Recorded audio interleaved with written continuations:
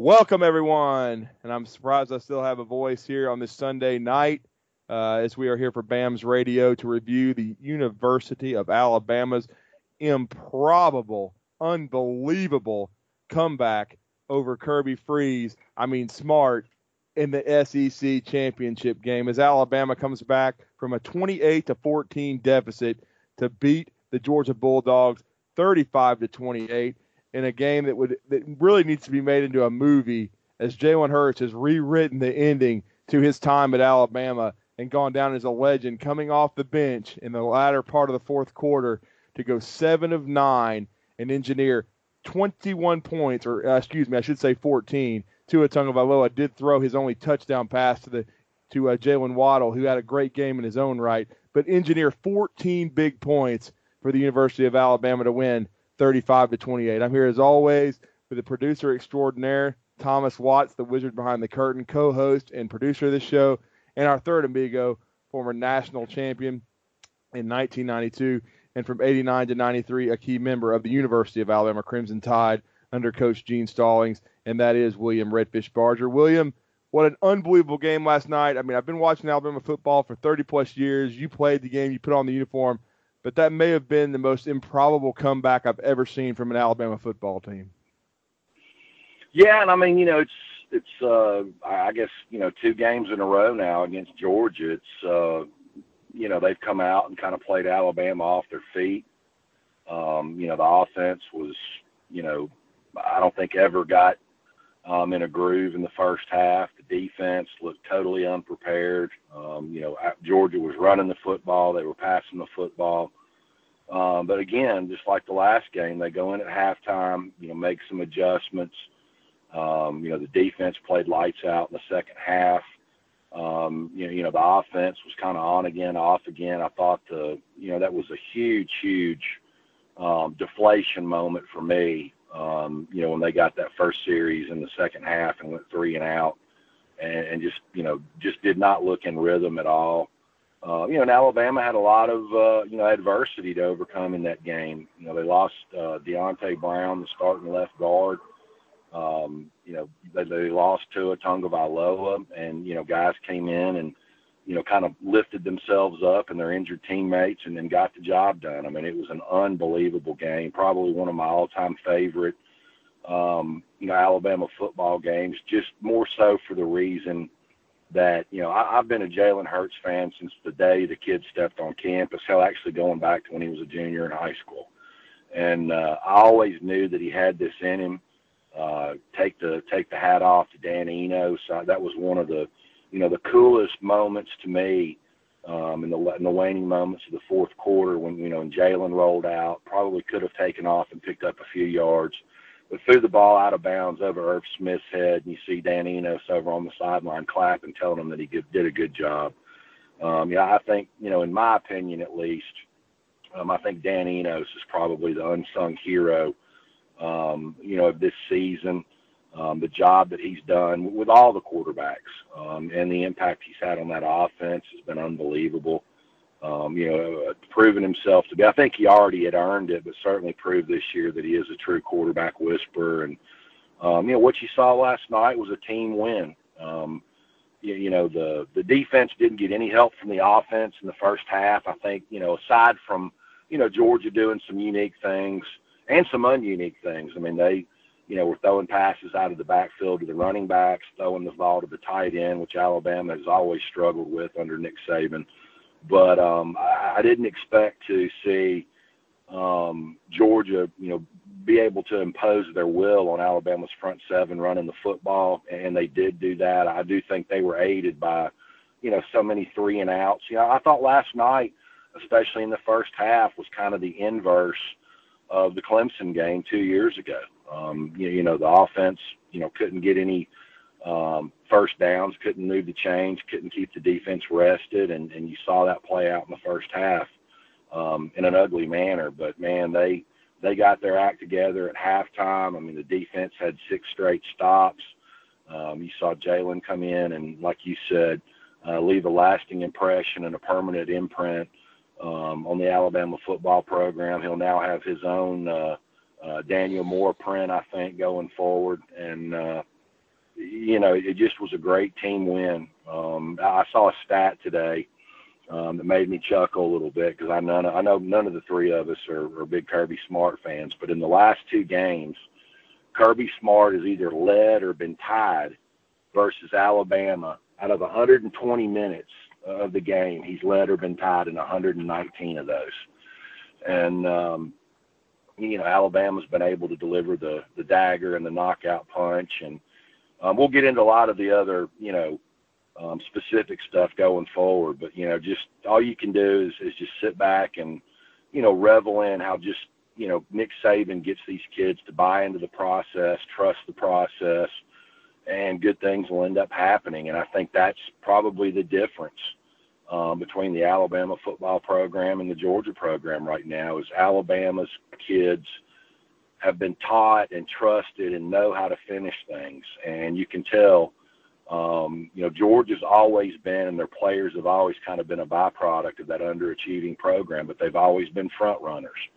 And anytime some adversity hits them, you really see them struggle to fight through that and continue down the track. They tend to, I don't want to say quit, that's not the right word, but they just don't know how to react. And you saw that play out on a big stage last night. But a wonderful football game, I thought, for 3.5 quarters by both teams. You saw some things play out there in the latter half of the fourth quarter, that we'll get into. But just a great team win. I'm so, thankful that they've got the next 3.5 weeks to rest up and, focus on final exams.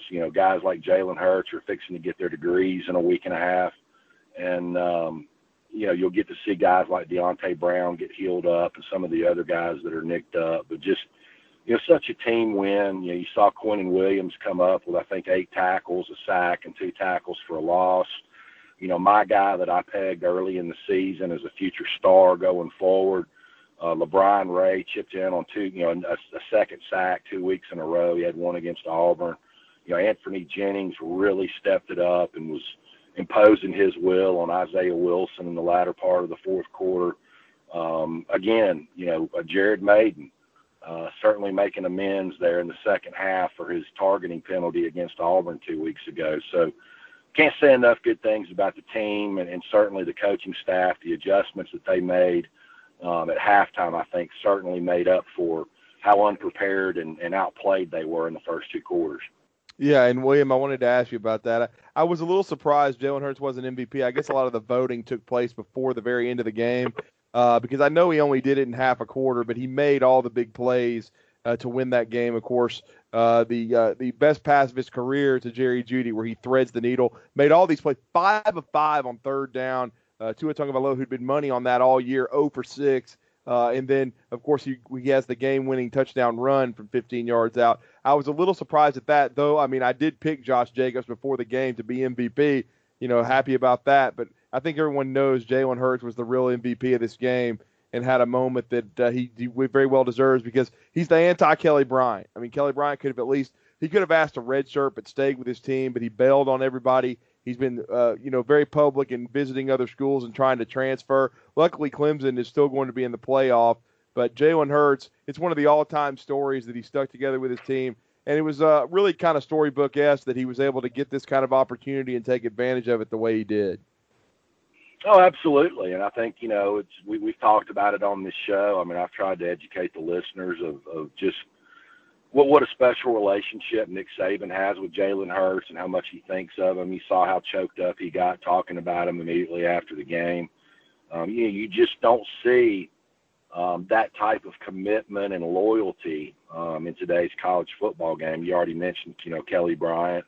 There's already some guys at other schools I saw earlier where Rashawn Gary is not going to participate in Michigan's bowl game. Of course. So you just don't see this type of commitment and staying power out of most of these, high-level players. I mean, they get the transfer bug and they start thinking about themselves. And look, I don't know what Jalen Hurts' future is. I suspect he's probably going to transfer out and go somewhere else. But what a wonderful and educated decision he made for himself this year to not only stick around and be loyal to his teammates, but to make the decision and recognize that, he may have had the best quarterback teacher in college football to study under. Certainly the competition, with Tua, I think, helped up his game. But it was really just a great thing to see, and I'm so happy for, Jalen, and not just Jalen, but the whole team. Right. They all had to, chip in there at the end and make those drives happen in the fourth quarter and, try and erase some of the stuff that had gone wrong in the first half. And, it was a great team win. I mean, have we ever gone through a game this season where Bulldogs made all 5 extra points? I mean, I was holding my breath on every one of those. I thought Beneer, chipped in with a solid, performance punting the ball. And, again, maybe by, the end of the next, hopefully, 2 football games, you might have another debate. I mean, this time last year we were talking about Tua versus Jalen. By the time the national championship game hopefully comes and goes, there might be a burning debate between Jalen Waddle and Jerry Jeudy, which one's the best wide receiver. Yeah, I mean, I made a statement and took some heat for it on Twitter before the season that I said by the end of the season that Jalen Waddle would be the best receiver on this team, and he had the best game of his career against Georgia on the biggest stage. I mean, the 51-yard catch and run from Tua was unbelievable. I mean, he outruns angles. I mean, he's so fast, so explosive, William. He was really the only receiver in this game that for 4 quarters played winning football because because for the first time I think we saw this receiver group have a lot of drops in a game. Well, and the plays that you described from Jalen Waddle is what I talked about last Sunday on the show that I thought would be the difference in this game is Tua and those wide receivers indoors out of the elements on a dry, extremely fast surface, and it just never materialized between Tua's struggles with accuracy.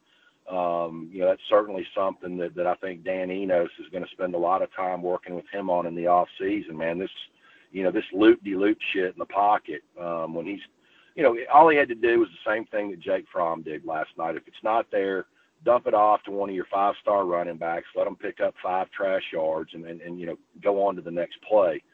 I think, trying to make something out of nothing, certainly there's a time and a place for it, but you just can't do it every time you drop back and what you want isn't there. There's a lot to be said for checking down. And, it was an uncharacteristic bad game from Tua last night. Unfortunately, it was on a big stage and the biggest game of the year so far. We'll see how that plays out with the Heisman Trophy race. But, again, I think you see, and I certainly don't remember, anything like this, since I've been following college football closely since the mid-'80s, where you saw the the script flipped, inside of one calendar year where, the starting quarterback 11 months ago, was struggling and had a terrible first half. You saw Tua get inserted back in January. I really thought Tua should have been benched before he finally got knocked out of the game. I felt like he was one of the main reasons why the offense wasn't clicking. Obviously the receivers dropping the ball uncharacteristically didn't help matters either, but I just thought that it was kind of like Jalen in the fourth quarter against Auburn last year. I thought he had done everything that he could. He wasn't going to take them any further. But luckily for the team and Alabama fans, it ended up having a happy ending. Yeah, it did. And, and what do you think was the key for Georgia finally rattling Tua? We haven't seen him rattle like that in a while. Of course, I think the drop by Irv Smith early kind of just snowballed everything because that's when everyone started dropping the football. You saw Jerry Jeudy. You saw Ruggs. You just saw guys playing uncharacteristically poorly because the one to Irv, it would have at least been a big play, maybe 50, 60-yard play deep into Georgia territory, but perhaps would have even been a touchdown. It was a great throw, but it all just kind of started snowballing after that. And and of course, Tua had already thrown an interception by that point as well because any other time Alabama probably cashes in that drive. But I also thought, though Mike Loxley's done a really good job for the majority of this season, that Alabama wasn't patient enough with the running game last night. William, what's your thoughts on that? No, I agree. You saw at times Alabama was able to gash Georgia. I mean, and really and truly, I was shocked late last night looking at the stats. I mean, it sure seemed like, Georgia gained a lot more than 150 yards rushing the football, and I guess 90% of that must have been in the first half. But I thought Alabama, they ran well on Georgia in the second half in the national championship game last year. In spurts, they did it last night. One of the things that I saw was, Alabama's interior offensive line was struggling mightily last night. I mean, Alex Leatherwood, got exposed over and over again, on consecutive plays. When they were trying to run the ball to the left side, he failed to engage and chip the three technique defensive tackle to even give, Jedrick Wills a snowball's chance of taking that block over before Leatherwood moved up to the next level to try and put a hat on the linebacker. So, there was a lot of stuff that I think that went into it. Certainly you got to give credit to Mel Tucker for, coming up with a scheme that did frustrate Tua and kind of, I think, got Mike Loxley off of his game a little bit. I agree with you. I thought they abandoned the run a little bit too soon and, went five wide way too much. But again, it's all, in the record books now. Alabama won the football game. They won it in a dramatic fashion. And I think, made a statement there in the fourth quarter, both defensively and offensively with the way they, because you saw Georgia would get some momentum. They would pick up a few first downs here and there, but then that defense would really, kind of tighten up. And, they did some nice things to kind of fluster and frustrate Jake Fromm in the second half. And I think you have to put some of the blame on Kirby Smart or Jim Chaney, whoever you want to blame, point the finger at. I thought they did the same thing in the second half this year that they did back in January. Where was DeAndre Swift in the second half in the same fashion that where was Sonny Michel in the second half in the national championship game? You kind of saw them go into a shell offensively and really not utilize, their playmakers. I would have never have guessed that Jake Fromm would have been as efficient and not get rattled. I thought his offensive line did a very good job of keeping a clean pocket for him through three quarters. But you got to give your hat, tip your hat to that guy, man. He's a warrior. He's a player. And, I thought Kirby Smart kind of showed that for whatever reason, he didn't trust Jake Fromm last night to throw the ball down the field once they got that 14-point lead. And, that kind of played right into Tosh LaFoy and Alabama's defensive hand. They were able to cinch that run game down and, kind of flip the script on them a little bit. So there's so many different little, mini storylines that went into that win last night. We could sit here and talk all night about them. Yeah, we really could. And I'm going to let Thomas, ask you this question about the most pathetic choke job call that I think we've ever seen in coaching. I mean, I've seen some bad calls and some mystifying ones, but this one is at the top of the list. And to me, it shows 2 straight years. Once Kirby and his coaching staff got caught by Alabama after leading the entire game, they just absolutely choked on applesauce and just froze up. But Thomas, I know you want to ask William about what to me is one of the dumbest coaching decisions that I've ever seen made by a head football coach. You're right, Drew, and we talked about this a little pre-show, so that this is a planned question, I promise, to our listeners. But you watch that game, you watch that play call, and to me, it personally came off, and Kirby Smart even doubled down on this in his post-game press conference, that Kirby Smart didn't have any faith in his defense being able to stop Alabama from scoring game-winning points. So, we saw what happened, the 4th and 11 thing. I mean, Alabama was in punt safe. Why Kirby Smart wasn't getting his all-SEC in the late 90s DB on charging down the line for a timeout is still mystifying. But, my question to you, William, is how does this play going forward? Talking about how do players react to a coach's flagrant lack of faith in their ability to close out a big game?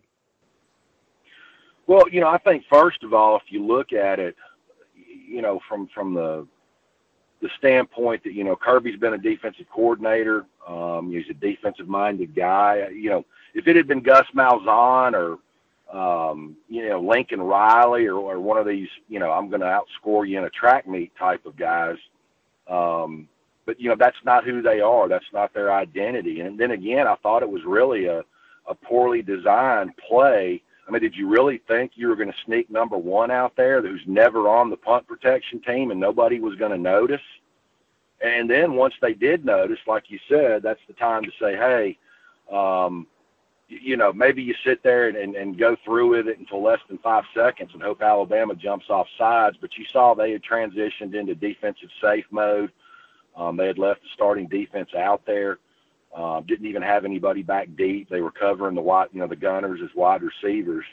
But, I just can't even fathom a defensive-minded coach who, has already basically said, we're not a hurry-up, no-huddle spread, going to outscore you. I mean, that's a pro-style ground-and-pound offense. In what universe do you think it's a good idea to give the other team the ball 1st and 10 on the 50-yard line? I guess maybe you could say, well, with Jalen Hurts struggling to throw the ball, the last year, maybe you go out there and gamble and say, well, they can't make a 45-yard field goal.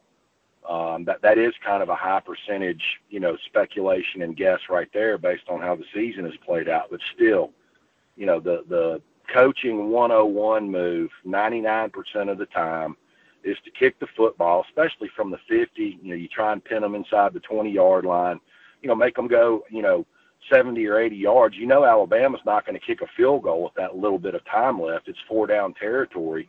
You make them go 80 or 70 yards to try and get a touchdown. And, I mean, this is going to be something that's going to leave a skid mark on, Kirby Smart's tenure at Georgia.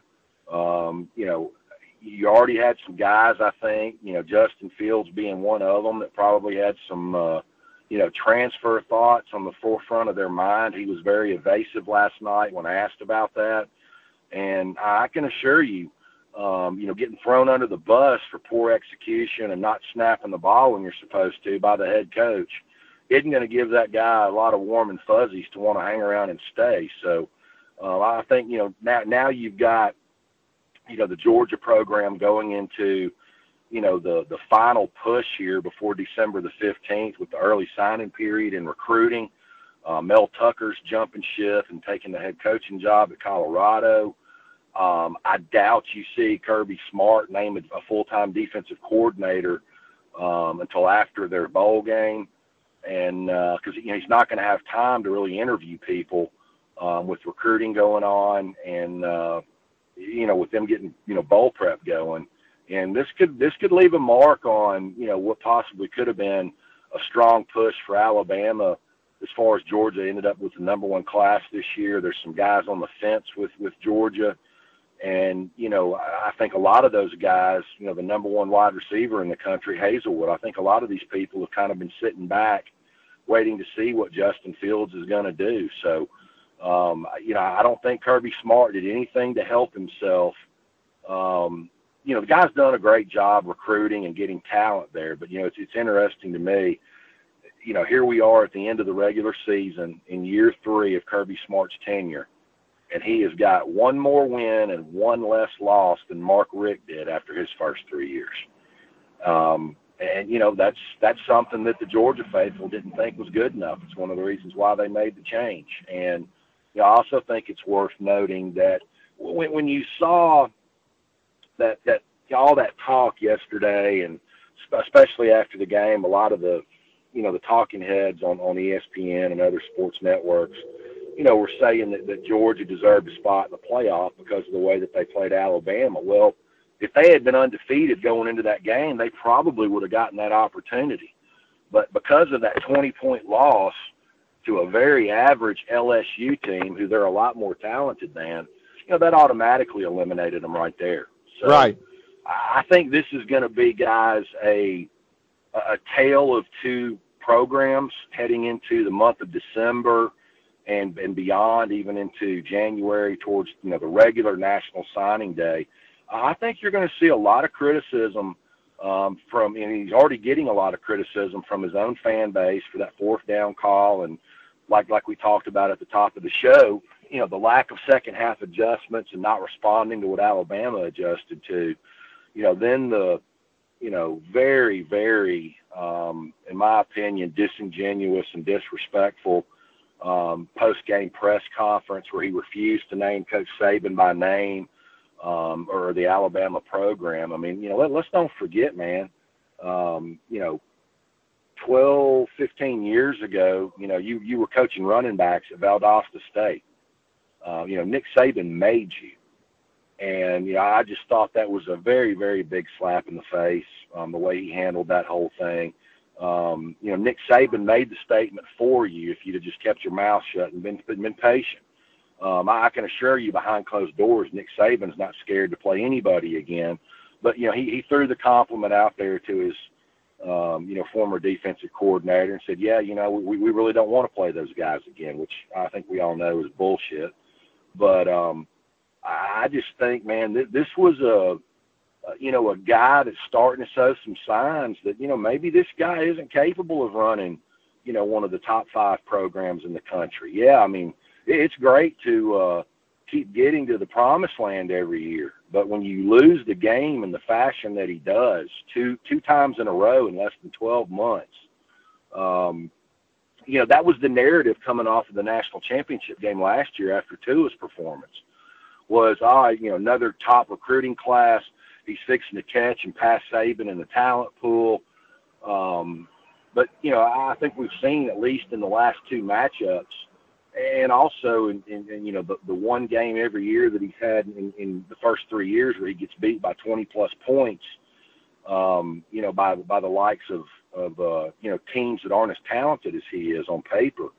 You're starting to see some chinks in the Kirby Smart armor. And, before we go forward and turn it back over to Drew and Thomas, I want to go ahead and say 2 years ago, my nickname for Kirby Smart was third and Kirby.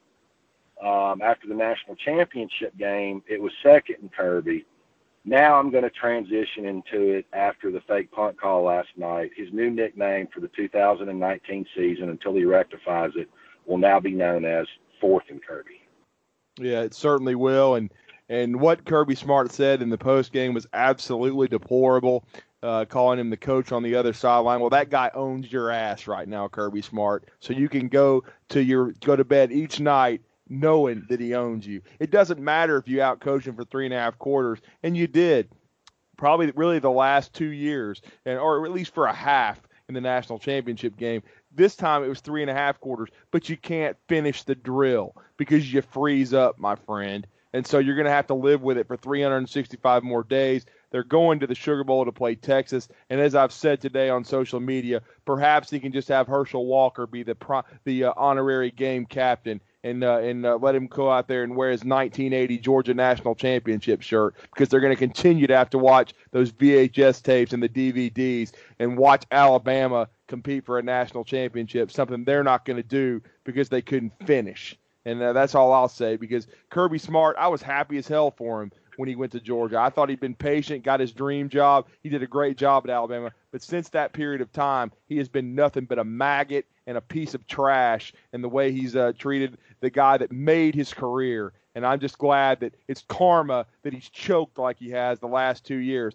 Keep saying maybe next year, but guess what? You better just hope the guy retires within a few years, because until he does, he's probably going to continue to own your ass for the rest of your career. So that's all I got to say about Kirby. But, I mean, I thought their team played hard. I thought Jake Fromm had played a hell of a game, but they couldn't finish the drill, and it was because of Jalen Hurts picking up his teammates, and because I thought Tosh Lupoy and the defensive coaches made some outstanding adjustments in the second half. I didn't think they were aggressive enough in the first half, but certainly in the second half they finally started slowing Georgia down, no doubt about it. But I also wanted to ask you, William, about these injuries. Once again, when Cornbread Deontay Brown went out, we saw the running game kind of grind to a halt. Luckily, he's going to have 3.5 weeks to get healthy from this turf toe. But yet again, Lester Cotton goes in there, gets a big penalty, and they just really were inconsistent in their ability to be able to run the football after Deontay Brown went out. Yeah, they were, and like I said, I mean, this is a perfect time. Nick's going to give them some time off. They'll have to lift weights, and I'm sure they'll start watching film on Oklahoma. But they're going to get a chance to focus on final exams. Get a chance to spend a little bit of time away from football, recharge their batteries both mentally and physically, which they need both at this stage of the season. And I think you'll see a lot of this stuff kind of take care of itself. I think, Cornbread will be ready to go by the end of the month versus Oklahoma. I think Tua's rehab, will be a little bit more of a guessing game, I guess, so to speak. We don't really know, I guess, after 2.5, 3 weeks if Jalen Hurts was 100%. I don't even know if he was 100% last night. He sure looked like it, but I don't know. So I think that's the one thing you have to kind of guard against is how that ankle is going to heal. But certainly, whether he's ready or not, I think certainly the coaching staff feels certainly bolstered by Jalen Hurts' performance. Not just in the waning moments of the fourth quarter last night. I think Jalen has performed at a high level when he's come in all year long. I mean, he showed that he's improved as a passer. I think he's much more comfortable in this offense than he was in Brian Daboll's offense. Like I said, we talked about this before. Last year when I think, things went south and he was struggling, he would look over to the sideline for some coaching and some guidance, and Daboll had his face buried in his call sheet. There was nobody over there, like Eno saying, good job, nice job throwing the ball away, take what's there, if not, sling it into the stands. And to me, that's the biggest difference in this offense this year versus last year's. Those guys have a designated coach for their position. And, regardless of what happens with Mike Loxley, if he gets a head coaching job, I expect Dan Enos to get promoted to being the next offensive coordinator. And I also think he'll retain the title of quarterbacks coach. And, you'll see Nick Saban make a move to go out and get somebody else. I mean, does he go out and hire a second offensive line coach? It'll be interesting to see how he plays, that vacancy, if in fact it comes to fruition with Mike Loxley getting a head coaching job. Yeah, I was going to ask about that. He's supposed to interview with Maryland, and then we've already heard reports about Dan Enos being linked to interviewing at Tennessee. That came out today, and then Pete Golding with Oklahoma and Ole Miss. If I'm hearing Pete Golding is not going to Oklahoma, and if he's not going to Oklahoma, he's not going to Ole Miss. I can assure you of that. Dan Enos, I don't think he does anything until he waits to see what Mike Loxley does. We'll see if he goes to Maryland, because I know Lox had some issues previously with the AD, Damon Evans. So that's going to be interesting things to look at. And of course, Pete Golding, you're playing against Oklahoma. He's definitely not going to go to and take a job at OU before playing against the University of Alabama. But I've been hearing that he's going to stay and eventually succeed Tosh Lupoy. So we'll see about that. Tosh probably is being expected to stay one more year. I'm going to be interested, William, to see what Kirby Smart does as defensive coordinator. Does he go get Kevin Shearer off of Jeremy Pruitt's staff, who was with him previously? I don't believe he'd have no chance of getting Tosh Lupoy away from Alabama. I just wonder who Kirby would hire. Shearer seems logical because he was, previously on that staff. But of course, we'd have to see, because I know Jeremy Pruitt goes all the way back with him to their Hoover days. Yeah, and I think it's an interesting and also a very stressful decision for Kirby. I mean, I think if Tucker had stayed one more year, you probably would see, Kirby make the move much in the same way that Nick Saban did with Tosh Lupoy. I think he would probably make the move with one of their ace recruiters and their inside linebacker coach, Glenn Schumann. But I don't know if he's quite ready to pull that trigger, with such a young guy who's never been a defensive coordinator before at this stage in the game. Could you see him do the same thing that, Jeremy Pruitt's done with Kevin Shearer, give Schumann the title? Because there's going to be a lot of people, coming after Schumann with his recruiting prowess and then how he's proven to be a very effective inside linebackers coach. like you said, I mean, if Kirby Smart goes up and, draws Kevin Shearer back to Georgia to be his DC, you could see them flip-flop, linebacker coaches. You could see Kirby scoop up Glenn Schumann, since he is, in fact, the de facto defensive coordinator right now for Tennessee. So, a lot of this stuff, I think is going to have to wait and play out until after the bowl games are over with. I don't expect to see anything done, in the month of December. I'd be surprised if it is. But what really is going to be interesting to see is, over the next, 2.5 weeks is watching, with the practice behind them, with the players taking time off. You're fixing to see Nick Saban and his staff hit the recruiting trail. There's been several interesting things there kind of break in the latter part of the week with some key guys. And so now you're fixing to see the in-home visits start. And, I think Nick Saban's fixing to really shake up, the tree, so to speak, in college football with how he's going to finish this 2019 class off. Before we ask Thomas about the bowl game in the Orange Bowl in Miami against Oklahoma and his initial thoughts on that, William, what has been going on in recruiting? Kind of update the listeners on what you think may be going on. Well, I mean, I don't think anything's really changed, with Alabama's, expected, top targets that we talked about this time last week. I mean, I think they're still expected to get, the 5-star tandem teammates from IMG and Trey Sanders and Evan Neal. I think they're in the driver's seat for Nakobe Dean. I think a lot of people kind of scratched their heads earlier this week when Alabama took Christian Harris, flipped him from Texas A&M. But for what I'm understanding and what I'm hearing, that take will not have any impact on Nakobe Dean or Henry Tototo, the elite linebacker from California. They're still planning on taking both of those guys. And, I think probably the most intriguing thing that kind of happened late Friday is a lot of the Oregon State moderators who had a high level of confidence in Mario Cristobal landing, who some people think is the number one player in the country, and certainly Alabama is wanting to add, one more player at this position to finish this class off. But they've kind of, as of late Friday night, started waving the white flag on Kayvon Thibodeau. And, the word is out on the West Coast, they don't feel confident in him coming to Oregon anymore.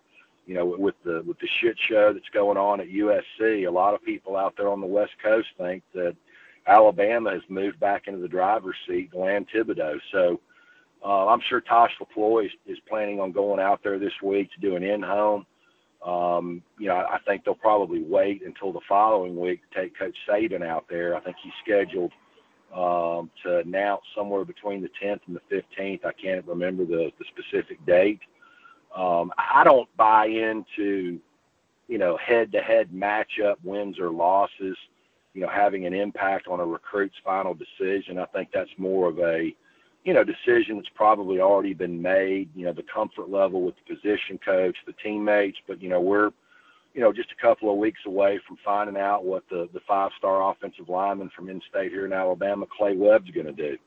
So it's fixing to be a real busy month. Nakobe Dean's going to do something in the next couple of weeks officially. So I think you're going to see a lot of movement and a lot of commits pop here in the next couple of weeks, Drew. No doubt about it. And then now we're going to bring Thomas Watts into the conversation. Thomas, your initial thoughts on Alabama matching up with Kyler Murray, who I think is probably going to win the Heisman Trophy now because of Tua's struggles on Saturday night. Well, to address that, I agree with you. And maybe that's a little bit of extra motivation for this Alabama Crimson Tide football team going up against what is now, I think, going to be the Heisman Trophy winner. Now, let's talk about the game itself. If you look at, and I haven't done all of my statistical insanity yet, but I've been trying to pull together numbers throughout the day. Oklahoma's offense is historically good. They are historically efficient. They average the most yards per play that college football has ever seen. I think it's 8.76 yards per play. So essentially, Oklahoma's averaging almost a first down every time they they run an offensive play. And as good as Alabama's defense has been, particularly since the bye week heading into the LSU game, I don't think it's realistic to assume that Alabama will do anything better than holding Oklahoma to roughly 5 yards per play. That will translate into Oklahoma being able to score at a pretty good clip.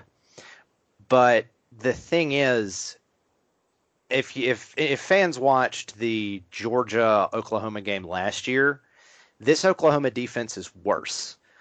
By most statistical measures that I've seen, they're in the orbit of the Arkansas Razorbacks defense, statistically. You know, the 2-10 team that Alabama hung 65 on and could have hung, 100 on.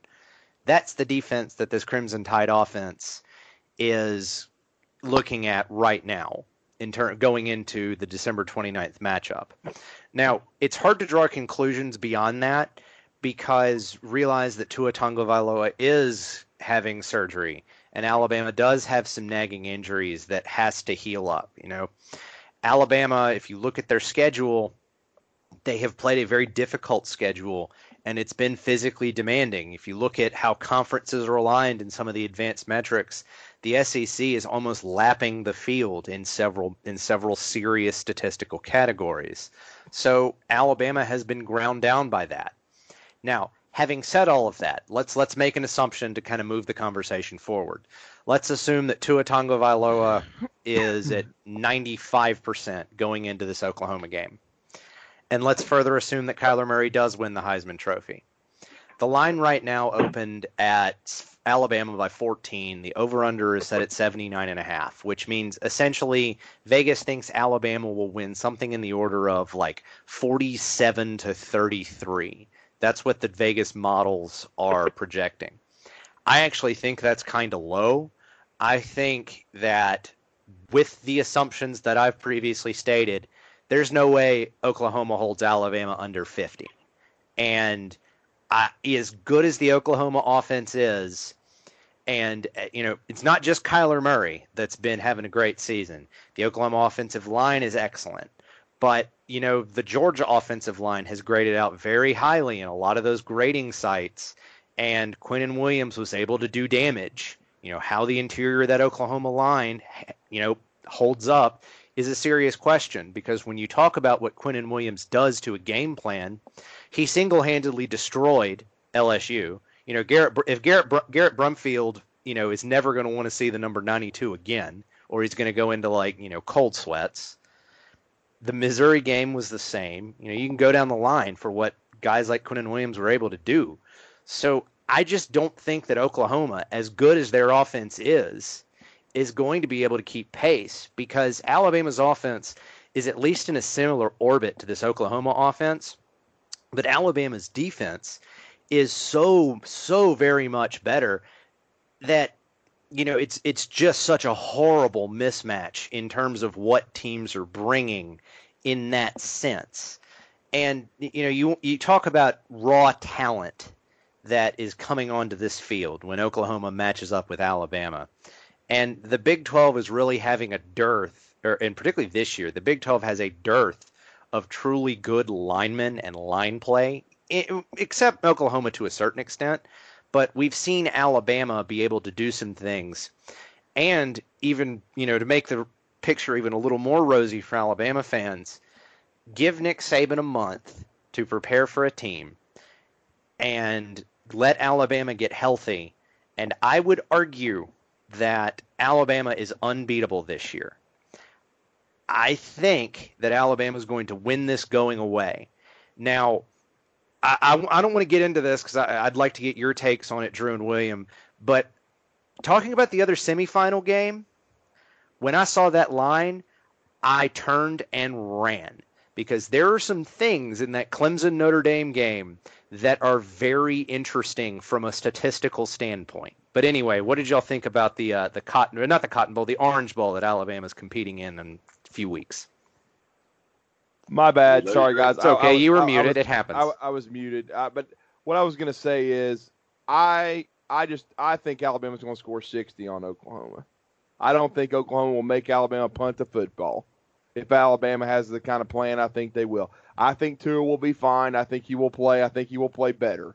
I think Jalen will play a role in the game. I don't think it'll be as far as just like scripted, unless it's some gadget plays like they used. And of course, people were bitching about him coming in for the 2 plays against Georgia, but really the second play he was a non-factor. It is not his fault that Henry Ruggs dropped the fucking football. Okay, they were just not executing very well. But I do think that they will use both quarterbacks. I think it'll be Tua's show, though. I think he will light Oklahoma up. I think Oklahoma will score points, but I do think Alabama will find a way to force some turnovers and get some stops.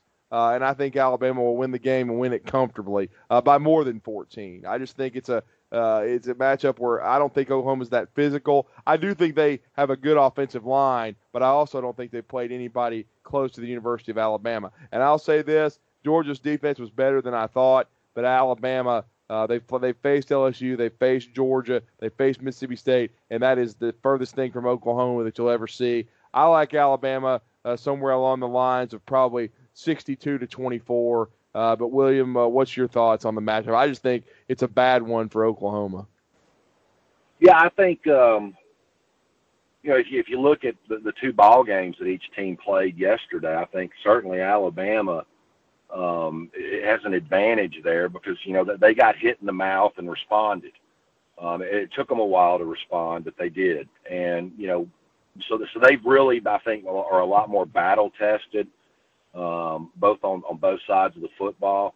Now, the Oklahoma offense is going to be a totally different animal than what they faced against Georgia, but still, I doubt that Oklahoma's offensive line is better than Georgia's.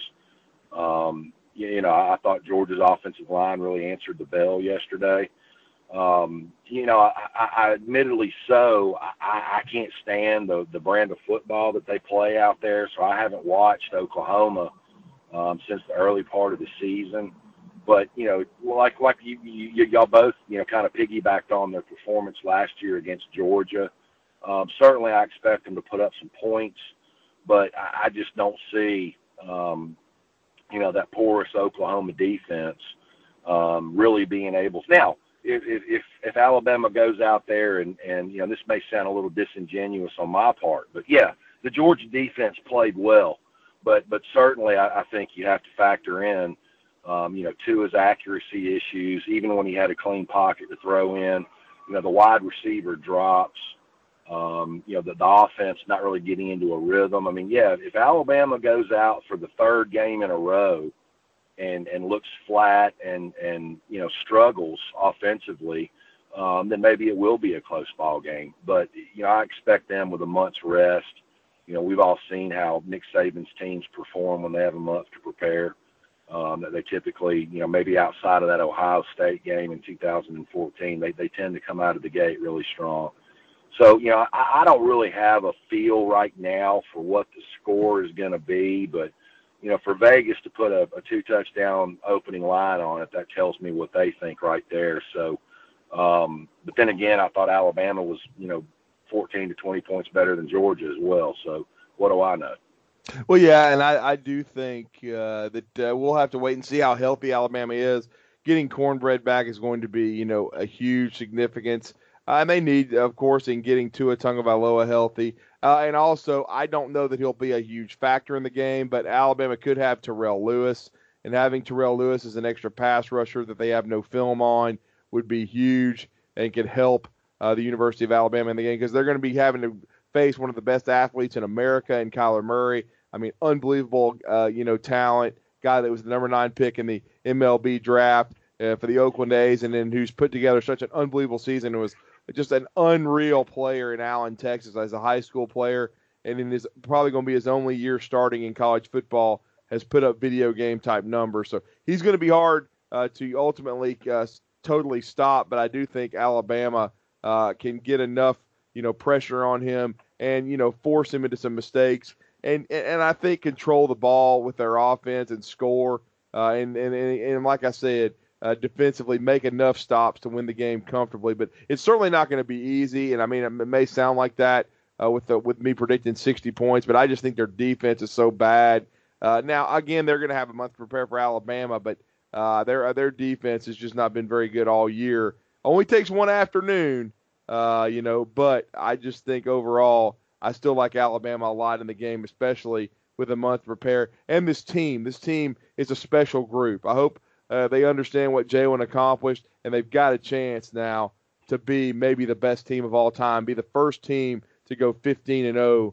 They could have done it 2 years ago. They weren't able to do it, but now, and it would be great to do it with Jalen Hurts as a part of it because he would have definitely contributed. They wouldn't be here without him and what he did in the SEC championship game. And it was just good to once again kick Kirby Smart's ass, send them home, and make them watch, hopefully, Alabama celebrate another championship. But first, they got to get healthy and get ready for the Oklahoma Sooners, no doubt about it. But it's been an outstanding show tonight. We appreciate everybody for listening. I know our listenership continues to grow. We're going to be covering this throughout. Of course, we'll talk a lot of recruiting next week because the early signing period is going to be upon us within 10 days to a week. And then, of course, we'll continue to talk about Alabama and what we're hearing as far as the coaching carousel and, of course, in their preparations as they get healthier for the start of preparation for the Orange Bowl on December 29th. That game will be at 7 o'clock Central Time, by the way, in primetime TV. And, so it will be the Oklahoma Sooners and Alabama, 7 o'clock from Miami, Florida. That's going to be, quite an evening for the college football. And, of course, earlier in the afternoon, we will see the other matchup, Notre Dame and Clemson from Dallas, Texas. And I like Clemson in that matchup. I just don't think Notre Dame matches up well at all with them. But I think if Trevor Lawrence plays well and, belies his freshman status, then with their running game and defense, I think we could see Alabama and Clemson playing for a third time for the national championship and a fourth time in the playoff, which would be unprecedented if they both have to win games first. And Alabama certainly faces a staunch challenge with Oklahoma and this offense. But we wish everybody a great rest of your week next week. We'll come to you next Sunday. But for everyone, enjoy this Alabama SEC championship for a few weeks. And Alabama very soon will be playing in Miami for a shot to play for the national championship on January the 7th on Monday. But good night, everyone. For Thomas Watts, for William Redfish Barger, roll tide and enjoy the rest of your evening.